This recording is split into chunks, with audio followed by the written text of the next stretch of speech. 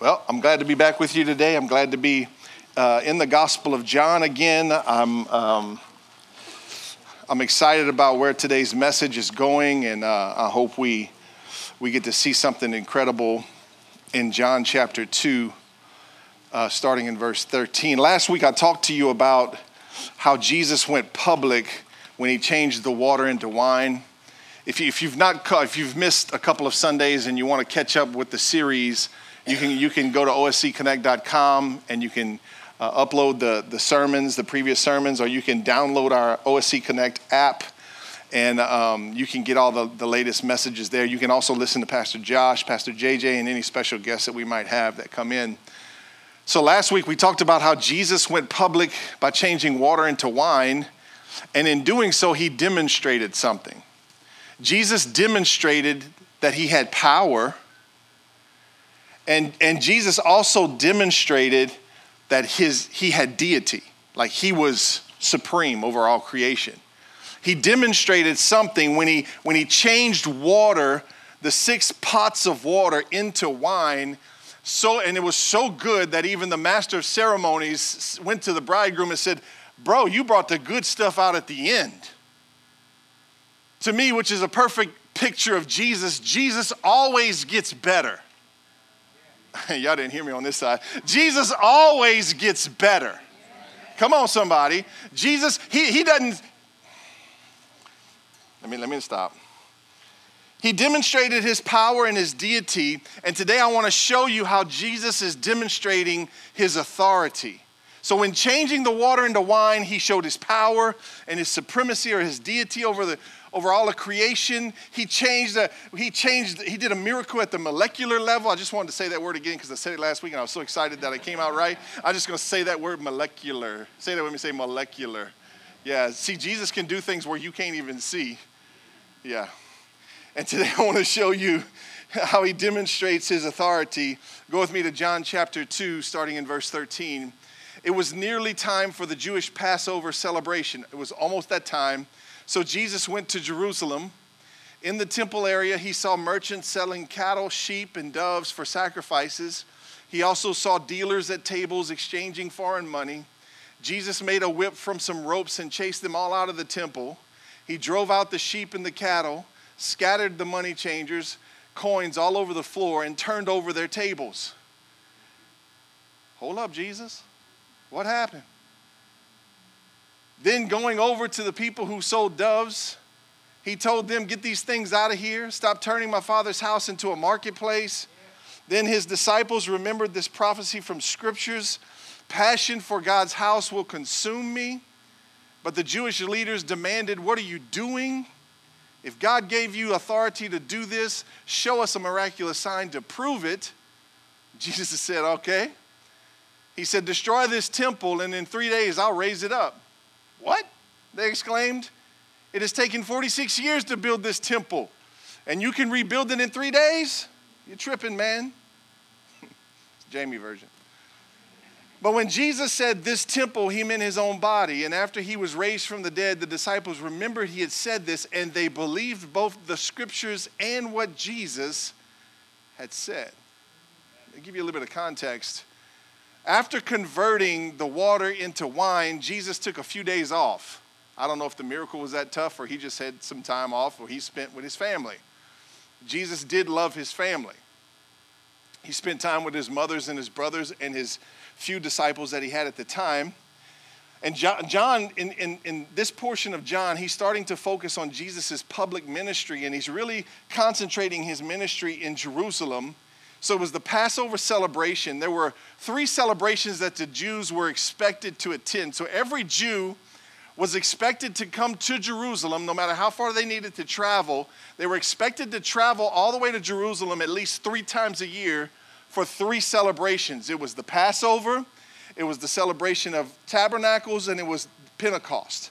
And so 3 times a year, no matter how far it was, they had to travel. And when they traveled, they had to come with a sacrifice or purchase one there, because they had to bring a sacrifice, and the sacrifice had to be perfect, unblemished. That's a little bit of pressure, right? Like to try and raise an unblemished animal to sacrifice to Jesus is difficult. And then they also had to come with money. They had to pay a temple tax, so they had to pay, give an offering. And so 3 times a year they had to do this. Now, it was estimated that up to 2.2 million Jews would be in Jerusalem during these celebrations. Say that's a lot. 2.2 million. And they're jammed into the outer courts of the temple, and all these animals are around, and all these money changers are around, and people are having to exchange money. The money thing was really kind of funny because they didn't have one currency. They had many different currencies or different coins, and every coin that one particular group had usually had an image of a god, lowercase g god, on it. And so the Jews weren't allowed to take any what was considered unclean coins into the temple, so they had money changers who would give them acceptable coins in exchange for their, I'm going to say it plainly, they would give them holy coins for demonic coins. Can I just say it like that? And so they were money changers, so they had a big old stack of temple-approved coins, and these people from all different places would come to Jerusalem with their coins, and they would have to exchange them because they couldn't give their coin because their coin was tainted or unclean or unacceptable. So that's a lot going on. Sounds like a pretty busy celebration, right? 2.2 million people, plus all the animals, plus the money being exchanged. Lots happening. The outer courts where all of this was happening, as a side note, was also the only place that the Gentiles could go to worship God in the temple. The Gentiles couldn't go any further than the outer courts. So because of this celebration being filled with 2.2 estimated Jews, the Gentiles had no place to go and worship God or celebrate that celebration, whichever one it was, because they had filled the outer courts already with all these other things.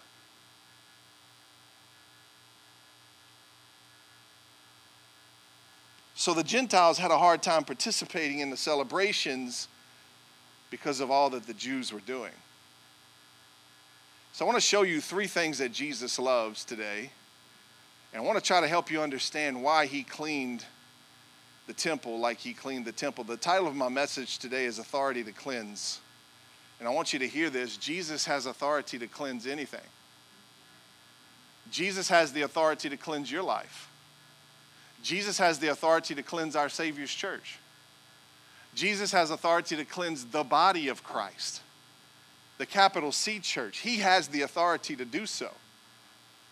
So in verse 13, I want you to catch something real quick. It says, it was nearly time for the Jewish Passover celebration. So Jesus went to Jerusalem. So Jesus was going there on purpose, for a purpose.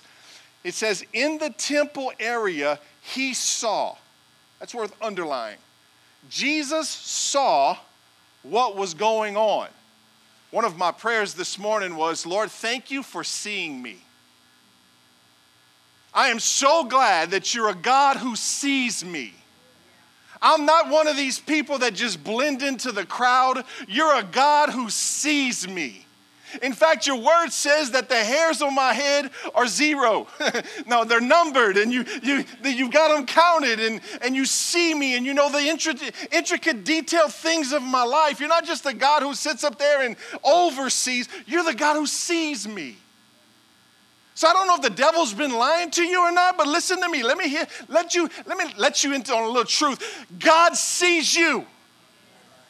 He sees you even when you feel like he's looking you over. It's not true. He sees you. Jesus walked into the temple and he saw, which tells me this about Jesus' character, that he's always watching. He's always looking. Now, the old timers used to tell you had to be good because Jesus was always watching, trying to put the wrong kind of fear in you. But if you flip the script on that, Jesus is always watching because he cares about you.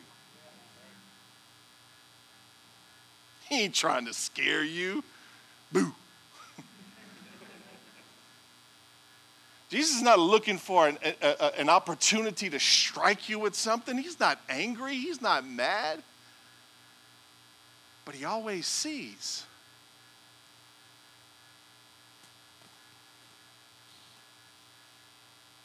So Jesus went to Jerusalem to observe. He's in the temple, which is God's house. He calls it that. He says, my Father's house, you're turning it into a marketplace. It would be like you coming home and somebody's parked up in your yard and they done started having a party in your yard. Maybe they got the wrong address, but they're barbecuing and got all these cars parked up in your finely cut grass. And you come home and you're like, what the heck y'all doing? You in my yard. Anybody know what I'm saying? Or do you park in your grass? I don't park in my grass. Jesus is coming to Jerusalem and he's observing God's house and he sees something out of order and he does something about it. Number one, Jesus loves God's house. We'll call this Jesus loves the house.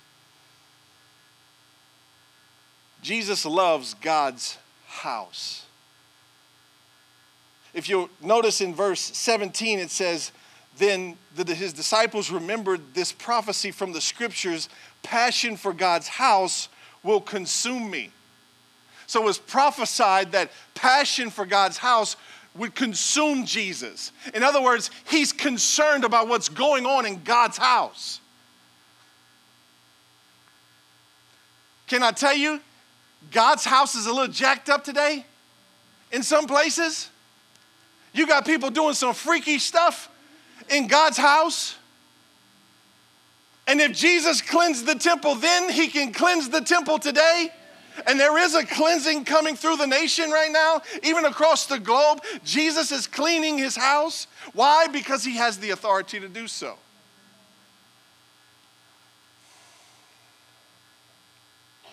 So when he sees what is happening, he responds with a type of judgment, in a sense. What he saw upset him, so much so that he began to braid a whip. There's a good little nugget of truth right there. When you see something that upsets you, maybe you need to take the time to braid something.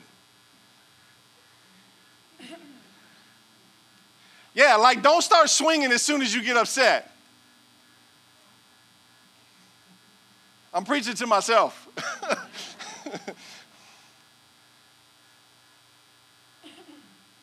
Jesus sees what's going on, it upsets him, he braids something. He starts making a whip. Can I tell you, in parenting, it's best to not respond in the moment. It's better to take the time to braid a whip. And all the kids said amen. To braid a whip and process through what's going on. So what I'm trying to tell you is that Jesus didn't react to the moment. He paused for a minute. He was intentional on how he did what he did. He was calculated on what he did. I wish I could tell you I've always been calculated and intentional. I was really intentional because if I was mad, I wanted to take it out. So I was intentional to take it out. But I was not always calculated. I wish I could go back and do parenting all over again, if I'm just being honest. Like, I some days go, I like the compliments about my kids, but like, oh, God's mercy and grace is big. Let me just tell you that much. And Jesus stops to braid a whip. So it shows that his anger is not some random outburst, but rather a thought through display of authority and judgment. Now Jesus, he goes off, right? Would you agree? I mean, if you're flipping tables, swinging a whip, and running people out of a building or a temple, I would say Jesus went off.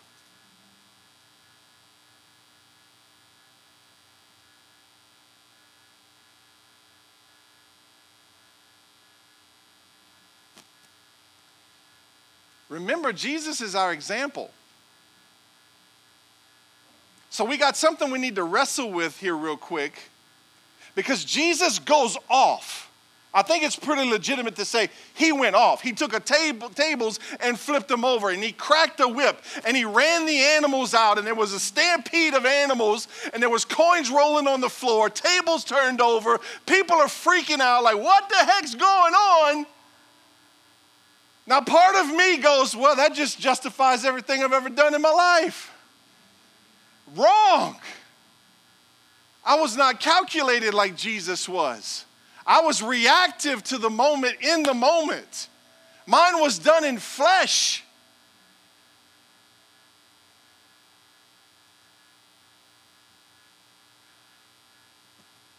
What upset Jesus so much? What did he really get so mad about? I mean, we could sit here and say, well, it's only 3 times a year. Why not just let them do that at the temple? It's just 3 times a year. And we could try to justify that, right? We could say, well, it's just 3 times a year. We have this celebration. We kind of close the church off, and we do this thing where a lot of people come, and we exchange money, and animals are here. It's a little messy, but, it's a celebration. Maybe it's okay if we just do that a little bit. Can I tell you, Jesus was aware that it happened 3 times a year? He knew fair well that it happened 3 times a year. Yet he was still upset when he saw it for himself.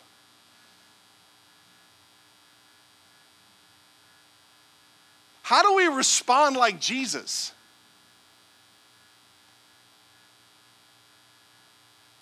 How do we respond like Jesus and not in our flesh? Can you be angry and not be in the flesh? Is it possible? Oh, I need some help, Lord. Is it possible to respond to an injustice, to respond to something being out of order and still be like Jesus? Is it possible to turn over a table, crack a whip? I got to be careful because some of y'all like me, y'all going, hey, I knew I was right all this time. Yeah, crack them kids across the back of the head. I'm justified. I'm like Jesus. Well, hang on a second. Hang on a second. We're going to have to dig a little deeper than that.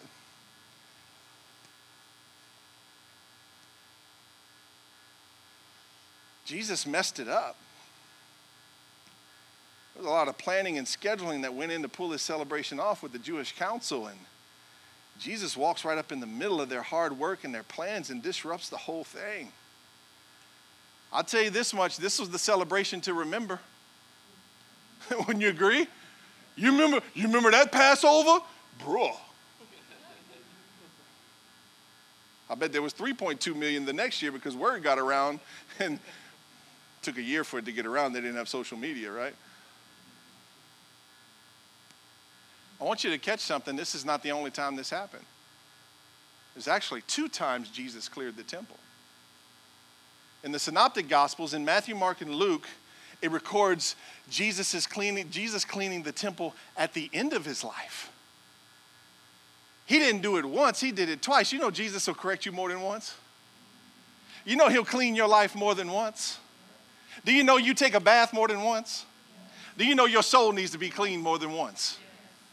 So it's not a once and done relationship with Jesus. He's always in the process of cleaning. He has the authority to clean, and he loves to clean, not because he hates us, but because he hates the filth that attaches to us, the filth that we get ourselves involved in. So out of love, he comes and he cleanses us.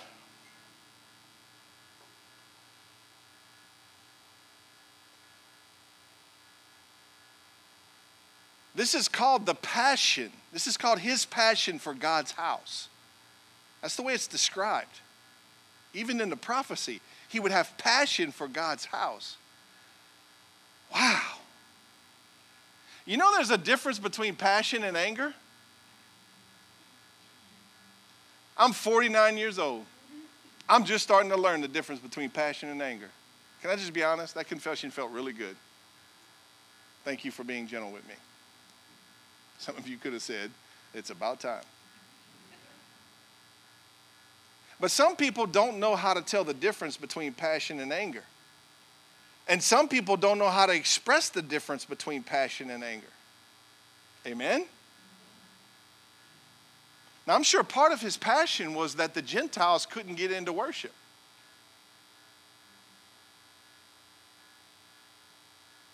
I'm sure it upset him that because of all this kind of out-of-the-box stuff was going on, that the Gentiles couldn't get into worship. They couldn't get in to celebrate. You might want to write this down. Jesus hates anything that gets in between him and others. I would underline, capitalize, put some eyebrows on the top of anything, because anything applies to everything. Anything that gets in between him and others, he hates it. He will come against it. He says this statement, "Stop turning my Father's house into a marketplace." What was the temple originally created for? It was created to be a place of worship, a place of prayer, and a place to learn about God, but mostly to worship God. That's what it was intended for. Can I tell you that's what this morning is intended for?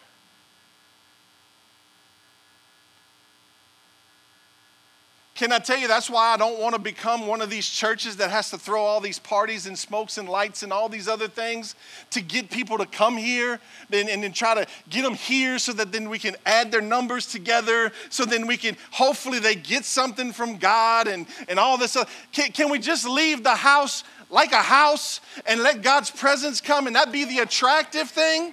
Can we just do that? Can we just let people be drawn to Jesus?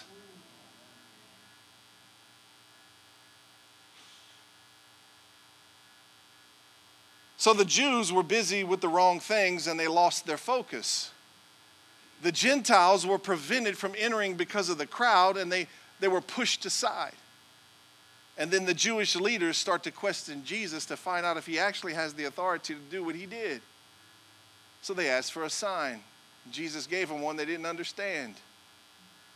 You see, at the wedding, Jesus demonstrated his power and his deity, while here he's demonstrating his authority. And the religious leaders, in other words, the really religious people, had an issue with real authority. Just because people have an issue with your authority, if it's from God, doesn't mean that you need to back down. If they had an issue with Jesus' authority and you walk and learn how to walk with Jesus' authority, if people had an issue with his authority, they're going to have an issue with your authority. You just as soon expect it.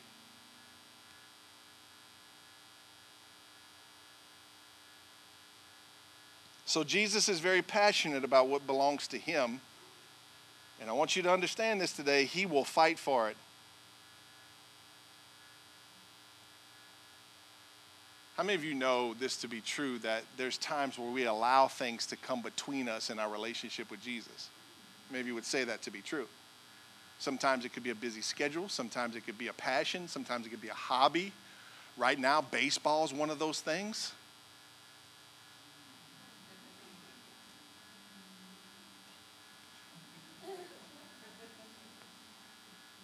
Nobody's throwing nothing? Don't talk about baseball. I'm sorry, but baseball's not Jesus.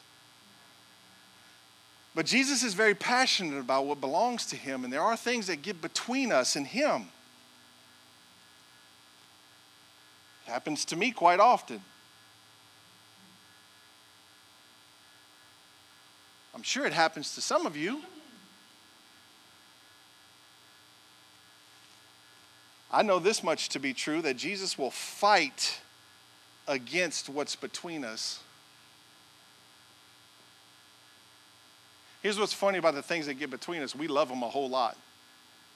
And if I'm being honest, that's the real issue, is that we love things more than we love Jesus because we allow them to get in between us. So number two, Jesus loves the church, the capital C church. So number one, he loves the house, God's house, the meeting place, the place where we go together and we come together and we worship and we grow and we learn and we celebrate Jesus together. He loves the house, and then he loves the church. By the way, the church is not the house. I know we've been ingrained in America to say we're at church. But technically, if I want to be accurate about it, you are the church. So everywhere you go, the church goes. Did you hear that? So church is not just in this building on Sundays. This is just a gathering. This is his house. We come together because we love each other, and we come together and we celebrate him. But wherever we go in this world, we are the church. We bring the church with us.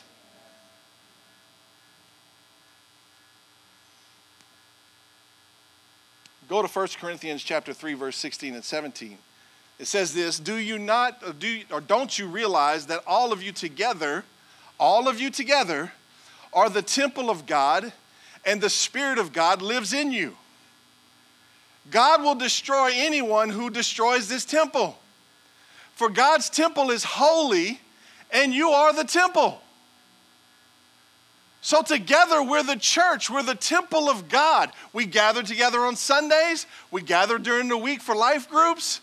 That's gatherings, but we're the church, the capital C. We're the body of Christ.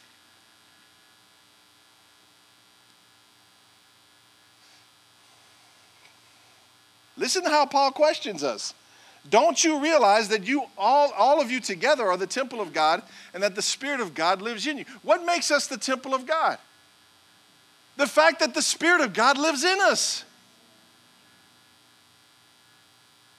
God's particular about where his Spirit lives. The Spirit of God is not going to live in anything that doesn't belong to God. So Paul's talking about the church, the whole body of believers. Jesus loves all believers, and so should we. I'm learning a valuable lesson about complaining about people, about murmuring about people, about feeling certain ways about people that are the church. Because I'm feeling a certain way, saying certain things, acting certain ways about God's people.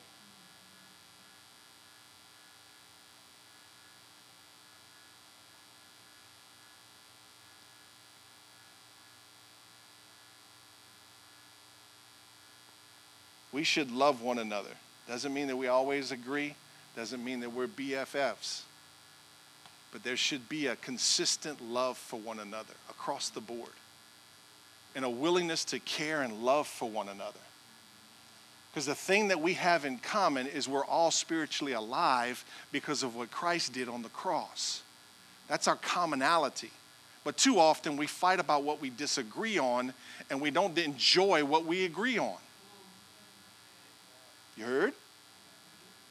We fight about what we disagree on, and that gets the most attention. It gets the most airtime because it gets the most views because it's the juiciest things to talk about. But what if we flip the script and we start celebrating what we do have in common?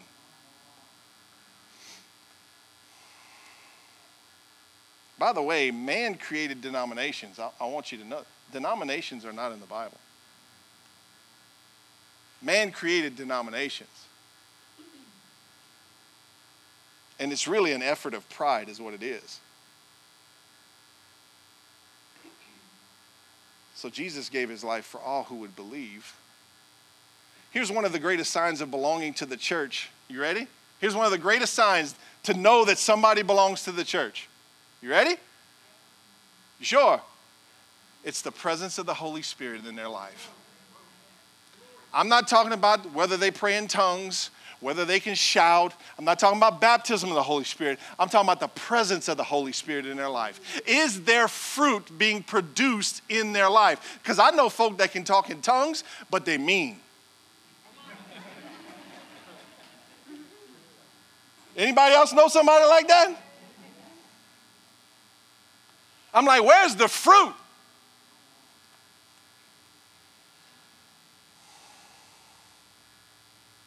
Fruit produced by the Holy Spirit is all the proof needed to recognize one who belongs to the church.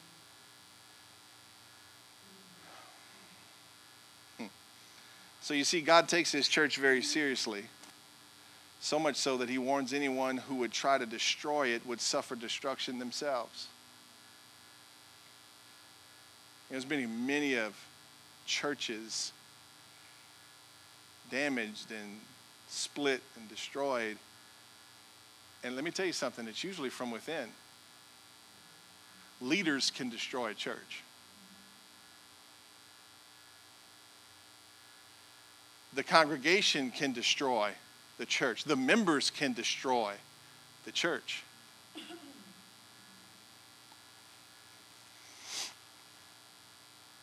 Be very careful what you say and how you treat God's church. He's always passionate about what he owns.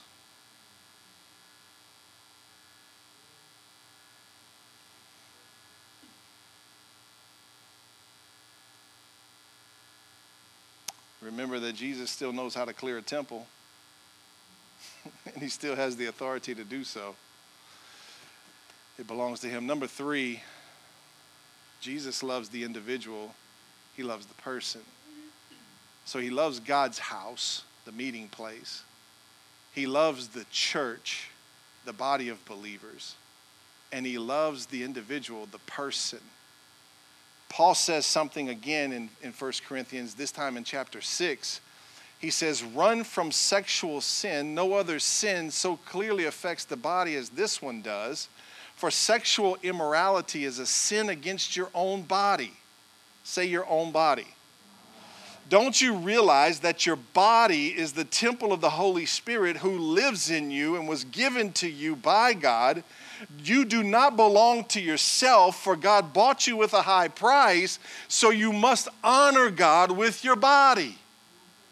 By the way, you were bought with a high price. It means you're not cheap.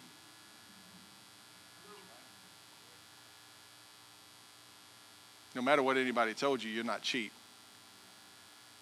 You were bought with a high price. You may have acted cheap. You may have had seasons in your life where you were cheap. You may have given yourself away cheap, but you were bought with a high price.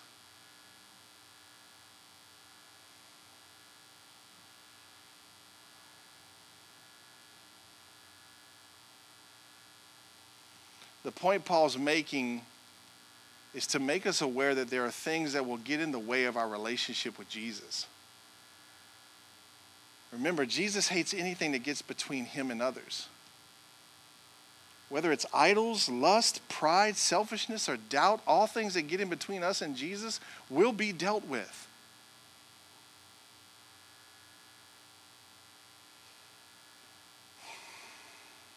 Which means this, that whatever you're struggling with, it does not have the authority to stay.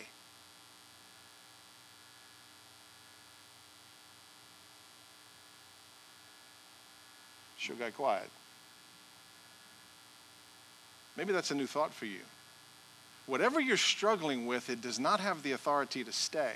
It only stays because you allow it to stay. Doesn't mean that it has the authority to stay.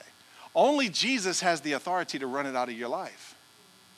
Which means this, that now that you're in relationship with Jesus, you're connected with the one who can run that thing out of your life.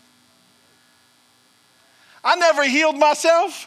I never delivered myself. I never set myself free. I never did any of those things. All I did was surrender to Christ and ask him to come and set me free. Come and deliver me. Come and heal me. He's the healer, I'm not. Come on. When I got sick and tired of struggling with the same old struggles, thank God I knew to go to Jesus. The one who has authority to cleanse this temple.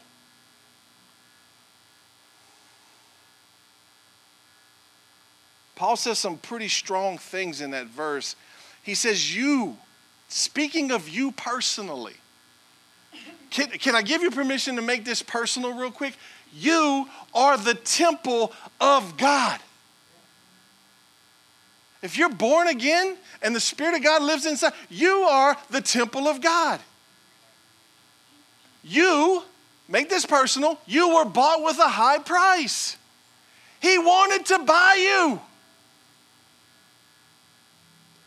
He purchased you. And now he owns you. And that's a good thing. Because some of us don't like to be owned. Because we were owned wrong.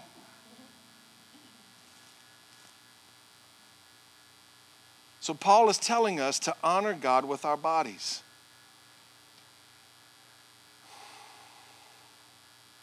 Honor God with your bodies. What does that look like? How do we do that? That's how I want to wrap this message up. How do I honor God with my body? We know that Jesus loves the house. He loves the meeting place. We know that Jesus loves the church, the body of believers. And we also know that Jesus loves the individual.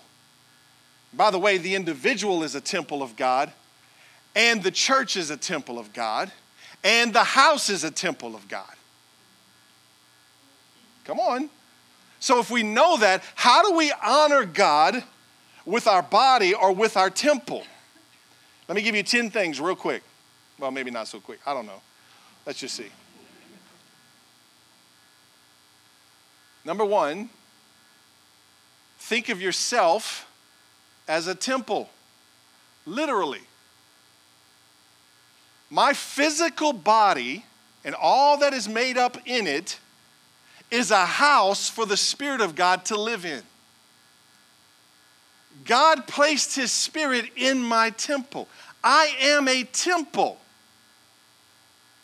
Can you take that literal for a second? Not for a second. Can you take that literal from now on? Like, I am a temple of God. The Holy Spirit lives inside of me. Think of yourself as a temple. What am I putting into myself? What am I putting into God's temple? What am I allowing in? Number two, be aware that God sees everything. And He's not trying to strike you down. He's trying to help you. He's trying to set you free. He's trying to cleanse your temple. Why? Because the filth that's in your temple doesn't belong there anymore.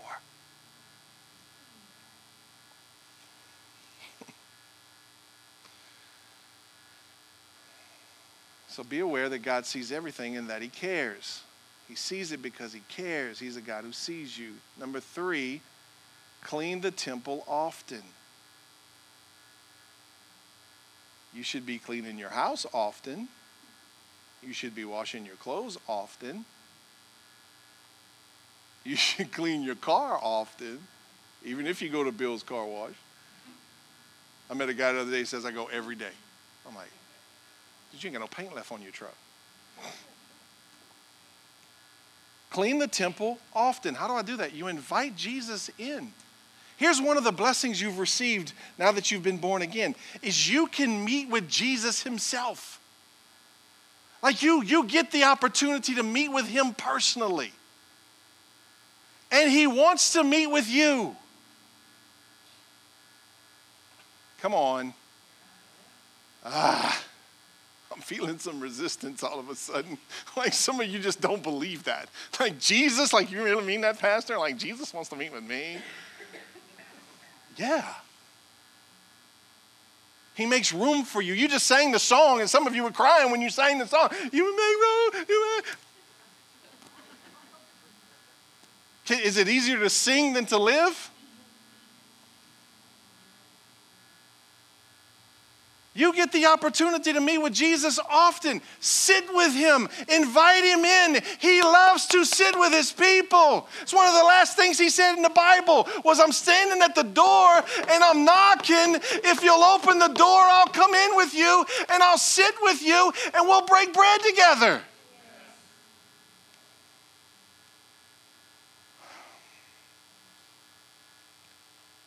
Invite Him in. Number 4. Regular maintenance and improvements are absolutely necessary. You're a temple. It needs to be maintained. It needs improvements. Just like your house, just like your car, just like your dog house, anything, it needs maintenance and it needs improvements. Which brings me to this point.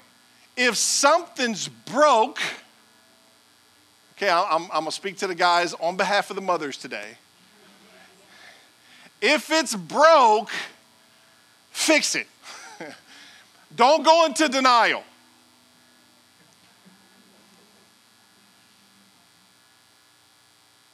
Like, do something about it. Don't sit there and learn how to adjust your life around the problem. It's like tiptoeing over holes in the floor. I was remodeling a house one time, and I was carrying a sack of concrete, and I was going to, on the inside of the house, I was going to fix a pillar, and I got a sack of concrete, and I thought the board was good, and it wasn't good. And me and the concrete beat the wall up, went down, skint the leg up, it was broke. It needed to be fixed, right? It needed some improvements. Number 5, go back to number 4. It's going to require honesty.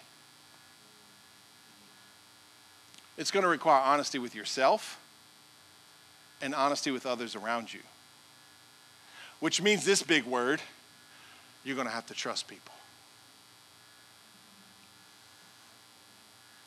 Dun, dun, dun. It was all good till then. Number 5, don't be afraid to hire a contractor.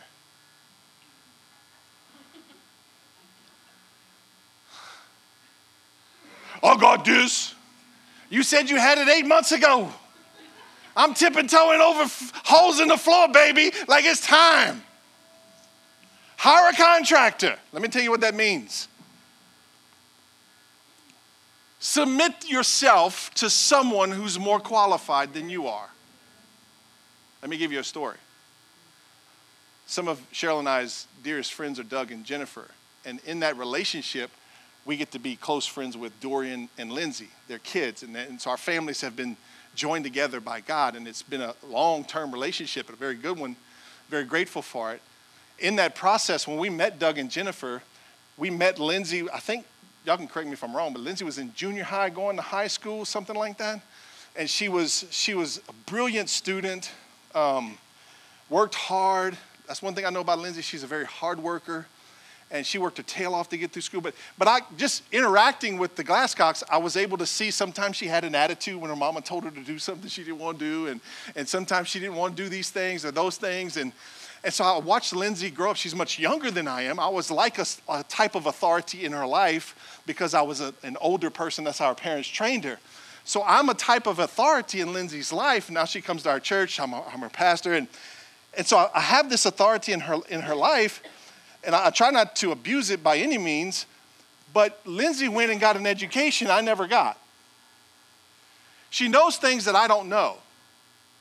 I'm good at eating. She's good at telling me what to eat.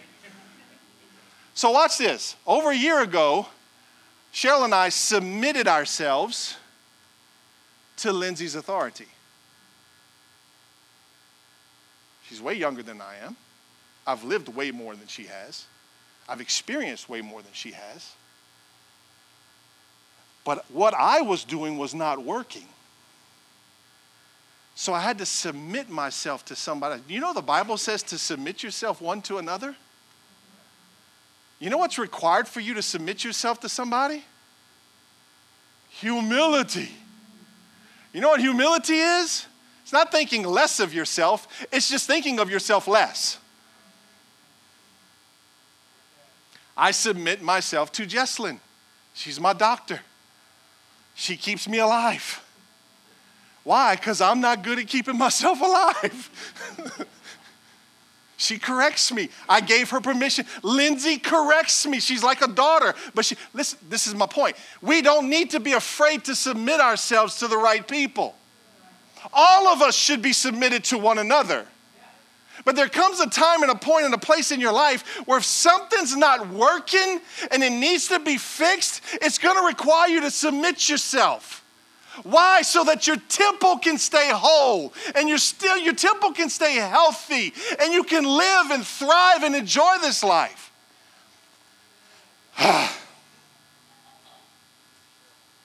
Don't be afraid to hire a contractor. You'll be grateful.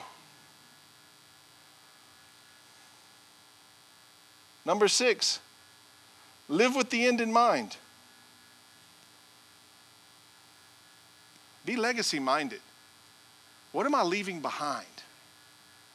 I like to think of it this way. This is just for me personally. You can think of it this way if you want to or not. It doesn't matter. But I've done a lot of funerals, so I like to think of what people would say at my funeral. Do you know I get to determine what they say at my funeral? Now, I've been to funerals that are hard funerals. As a pastor, you're required not to lie. But you want to say something good about somebody. Sometimes there ain't much meat on the bone. I'm just, if you know what I'm saying. Like I've been to funerals and they're all up in the corner. That sorry sucker, I'm glad he gone and blah, blah, blah. And I'm going, oh my God, I'm going to preach my way out of this one. I get to determine what people say about me. I get to determine what I leave behind. It can be a blessing or it can be a curse. Because I've watched people leave the planet and leave everyone they loved in full-blown disarray. And I just went back and I just sat back and went, that's foul. That's wrong. Had no plan. Didn't bless anybody. I've watched people literally feel better now that the person was gone.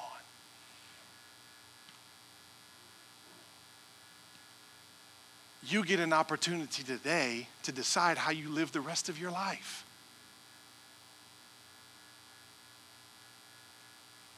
Do your kids know that you can be an agreeable person? Do your kids know that you can be a forgiving person? Do your kids know that you had the ability to walk and work through problems with other people?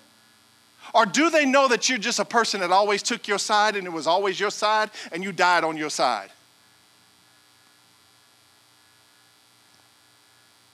When you die, will your kids know, will the people who love you the best know that you had the ability to change because of your relationship with Jesus, which, by the way, points them to Jesus as the source of change? Can your kids see that something changed in you? Can they see some new fruit in you? Yes, they can. They can see new fruit in you. You can continue to grow with Jesus. You don't have to be the same. You don't have to die like your mama and your pawpaw did. You can be a blessing. You can be a generational blessing. Live with the end in mind. Number 7, keep the temple secure at all times. This is a hard one today. Keep the temple secure at all times. You got to guard what's coming in. You got to guard what's coming in. I'm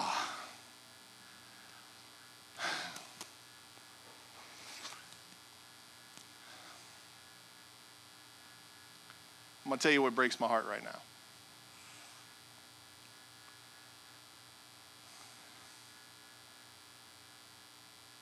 Before, when I was a kid, we didn't have all these devices. We didn't have all these things. We didn't have access. Your access was an encyclopedia. Come on, anybody feel my pain? And it wasn't no short read. In fact, I was intimidated because there were so many of them, I never picked it up. The only time I picked up an encyclopedia was to move it for somebody.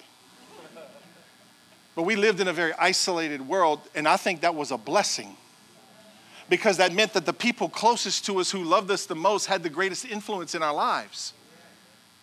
Now, I'm going to say something that's probably going to offend some of you parents, but I'm going to say it anyway because I love you. Your kids aren't old enough to have a phone. Your kids aren't old enough to have access to the internet. They're not going to die without the internet. I made it without the internet. I made it on food, water, and oxygen. Come on, somebody. I didn't need no connectivity. But we give kids access to the whole world, and this is what you've done. You've exposed your children to things they're not supposed to be exposed to. They're getting woken up sexually way too early. And you can get mad at the devices, you can get mad at the internet, and you can get mad at Hollywood. But you as the parent are responsible for what your kids see and don't see. And it breaks my heart to see kids like, hey, Timmy, how you doing? Kids can't even talk. I got my teeth knocked out if I didn't greet somebody. Exposed. And now they're struggling with stuff they're not even capable of handling. And we're blaming everybody else. But you're the one that didn't guard the gate. Yeah, but my wife, she says they really need that. Sounds like y'all need to go get along with Jesus and sort that out. I got some scriptures to back that up. One of them uses the S word. Submit. In the same verse, it uses the D word. Die. Sound like instead of giving the kid what they want, you need to go and ask Jesus what they need and both agree together to give your kids what they need, not what they want. And the world doesn't get to dictate what they need. The scriptures do. What do they need? They need nourishment. They need love. They need guidance. They need to be taught. They need to be trained. They need to be disciplined. And I'm not talking about whipping them. I'm talking about teaching them how to get up in the morning and take the trash out discipline. But we're not guarding the gates. I know it's a real fight. I know it. We went through it. My kids were coming up when the devices were getting hot. We had those heavy conversations. Do we give them a phone? Do we not give them a phone? Well, they're traveling now. They're going here and there. I'm thinking, yeah, but I never had that. I mean, I went to college with a bag phone. You know how big them suckers were? But boy, you could be under the water, 1,500 feet underwater, and you'd still catch somebody on a phone call. That sucker would be ringing underwater. It had no access. It had no accessibility to the internet. They were still trying to figure out the internet in those days. I made it all the way to college for a couple of years. Didn't die. Went through a hurricane, couldn't talk to my parents, but I knew I had cousins where the hurricane wasn't going. So I was smart enough to go, I'm going to my cousin's house. And later on, I got a hold of my parents on the phone. You know how I found out where the hurricane was coming? By the radio. It looks like it's going to hit about Lake Charles.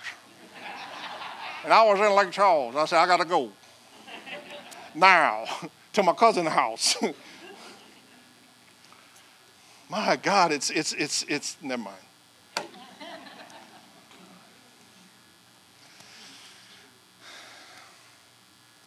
Let me see if I can give you permission on something. If you've already failed and you've given your kids something that they're not even mature enough for, you can still go back and redo that. You can still go back and unpack that. You're going to have to pray. You're going to have to ask God to help you. You're going to have to be together as parents. But you can go back, and I'm going to say it this way. You can take it back from them without making them feel like you're taking it back from them. And honestly, God can redeem that by showing you how to have a conversation with your children that you probably didn't have the first time. And it's a conversation they desperately need because you're responsible to have that conversation with them and to help them understand. So keep the temple secure at all times. And that goes for us too as parents. Number 8, invite Jesus to inspect often. Invite him in to inspect. David did that. Made it to the Bible, his prayer times. Lord, search me. You know what happens when you ask Jesus to search you? It's not that he needs your permission. He already knows. When you ask Jesus to inspect you or to search your heart, you know what you've just done? You've just humbled yourself. You've opened the door that he's been knocking on, and you've invited him in now. What does that mean? That means now you're ready for real growth. Make sense?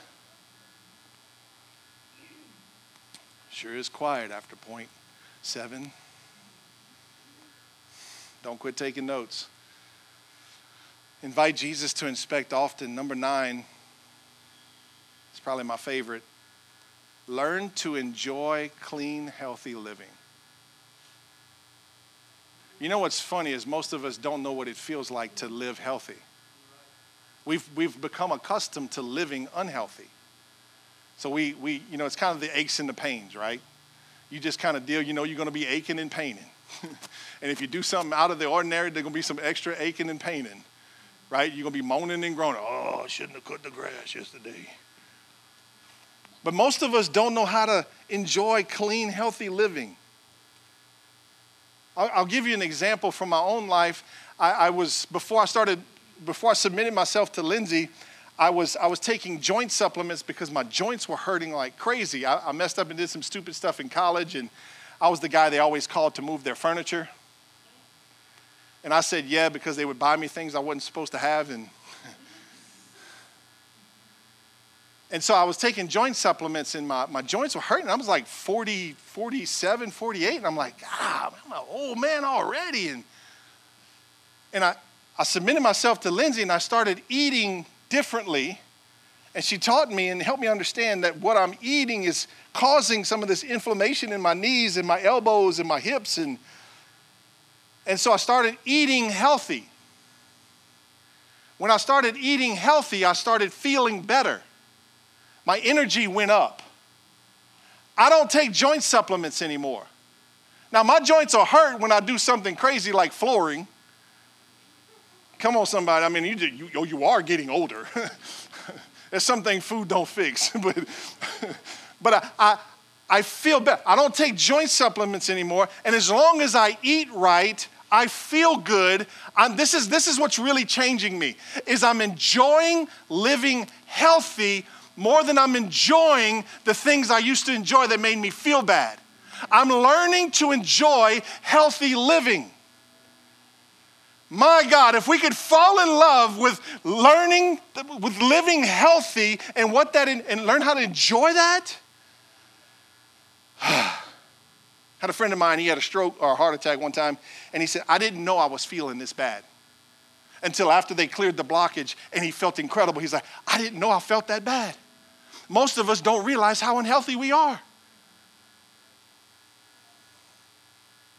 But you are the temple of God, and the Holy Spirit lives inside of you. And if anybody on the planet can live healthy, you can.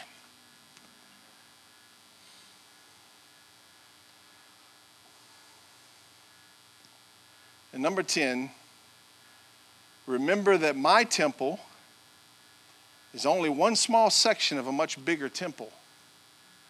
And that's God's temple. Which means this, and I'm not alone. I've got community. We could have a total blackout, and I will not be alone.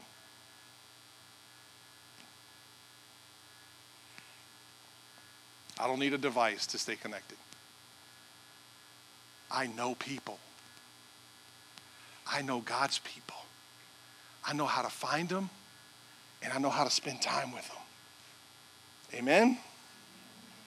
So that's 10 ways to honor God with your temple. Let me ask you a question. What is Jesus wanting to clear out of your life right now? It's not going to be some great suspicious thing. Write that question down.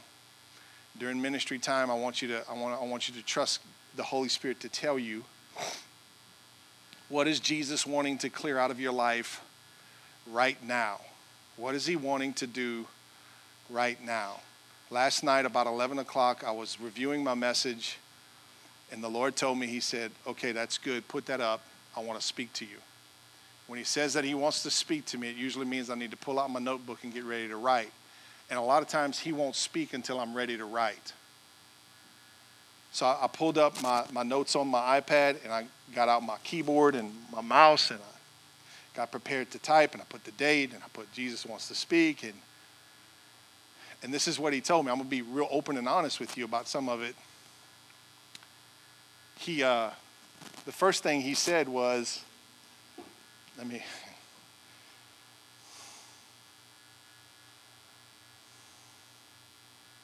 this was the first thing he said. He said, today, I did not like your road rage on the interstate.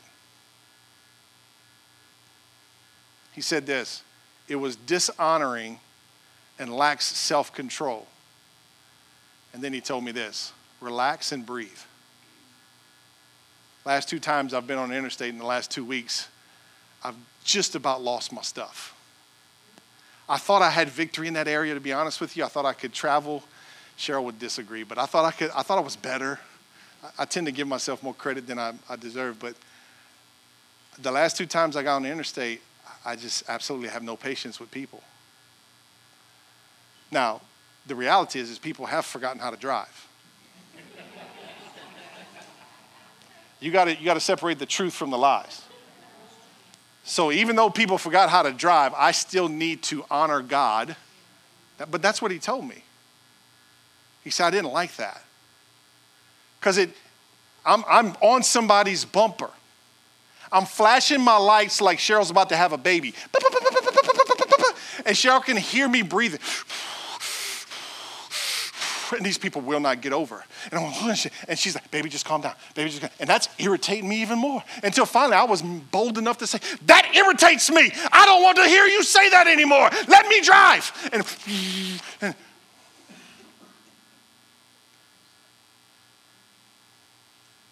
And you might not think that's a big deal. But the way I see it is God loves me enough to not leave that in there. Because I dishonored him. And he didn't like it. So I said, Lord, I need some help. I need a lot of help. Because we're about to go on vacation. And we driving to Virginia. Lord, there's a lot of interstate between here and Virginia. I need some help, Lord. Whew. Might have to let the kids drive. I don't know.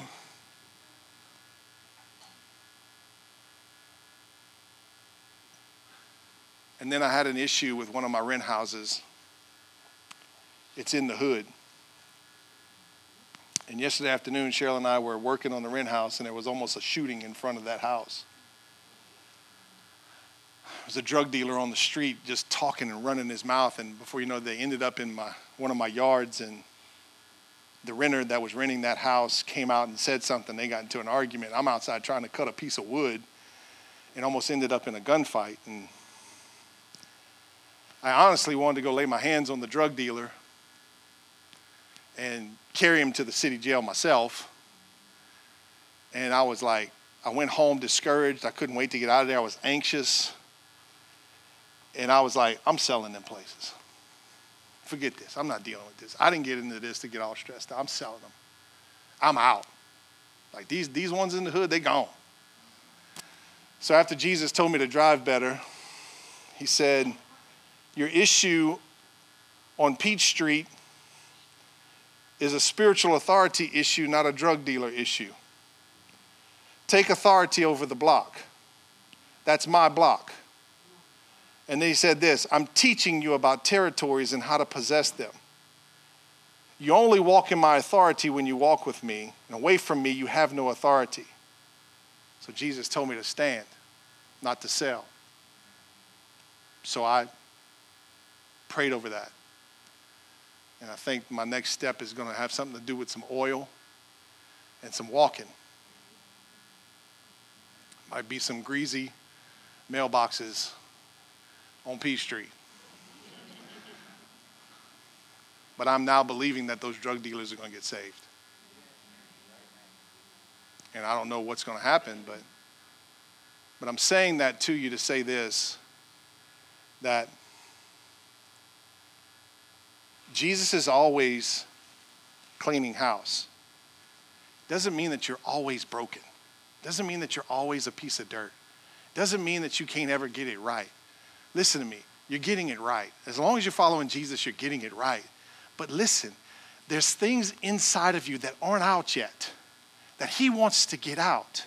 And he's good at getting them out. He's better than any other human is at getting them out. Most humans mess up trying to fix people and trying to clean people. He wants those things out of you because I think he really wants us to enjoy him better than we do. Does that make sense? He wants us to live healthy. He wants us to thrive. He wants us to give life to those around us. And he wants to be in such a relationship with us that there's nothing in between. Like there's full trust.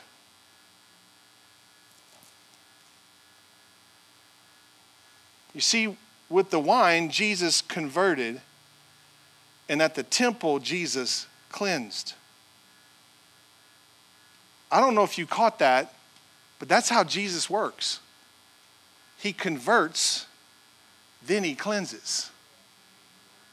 Religion says clean to be converted. Jesus says, I'll convert and I'll cleanse.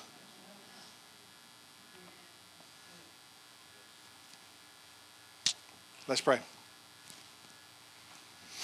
You're the temple of the living God, and the Holy Spirit dwells in you. Live that way. We together are the church that is the temple of God. Let's live that way. This is God's house. This is the meeting place. It's important to him. Let's treat it that way. Let's honor it that way. So here was the question. What is Jesus wanting to clear out of your life right now?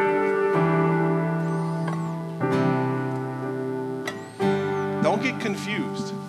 He's going to make it real simple. And it's going to be crystal clear. He knows how to speak directly to something. So let's trust him for that. Can we do that right now? Let's trust him for that. I want you to bow your heads, and the worship team is going to begin to sing a song. And as they're singing that song, I want you to listen to what the Holy Spirit would say to you. And I would encourage you to write it down.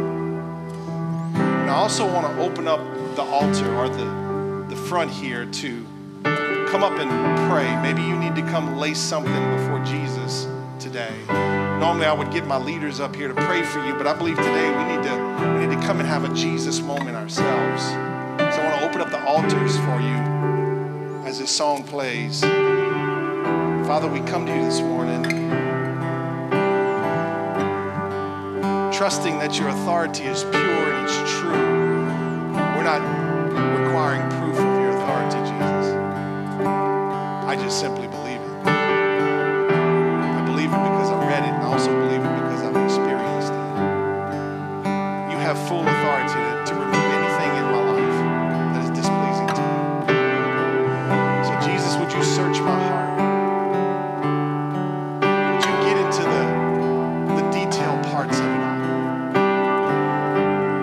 Show me, Lord, anything that's inside of me that displeases you. Anything that would be dishonoring to you.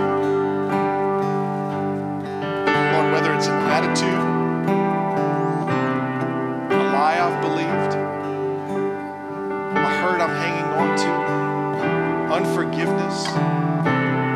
Maybe it's a sin, a lust, a desire that I've given way to. Maybe it's an idol, something else that I've fallen in love with. Lord, I took what was meant for you and I gave it to something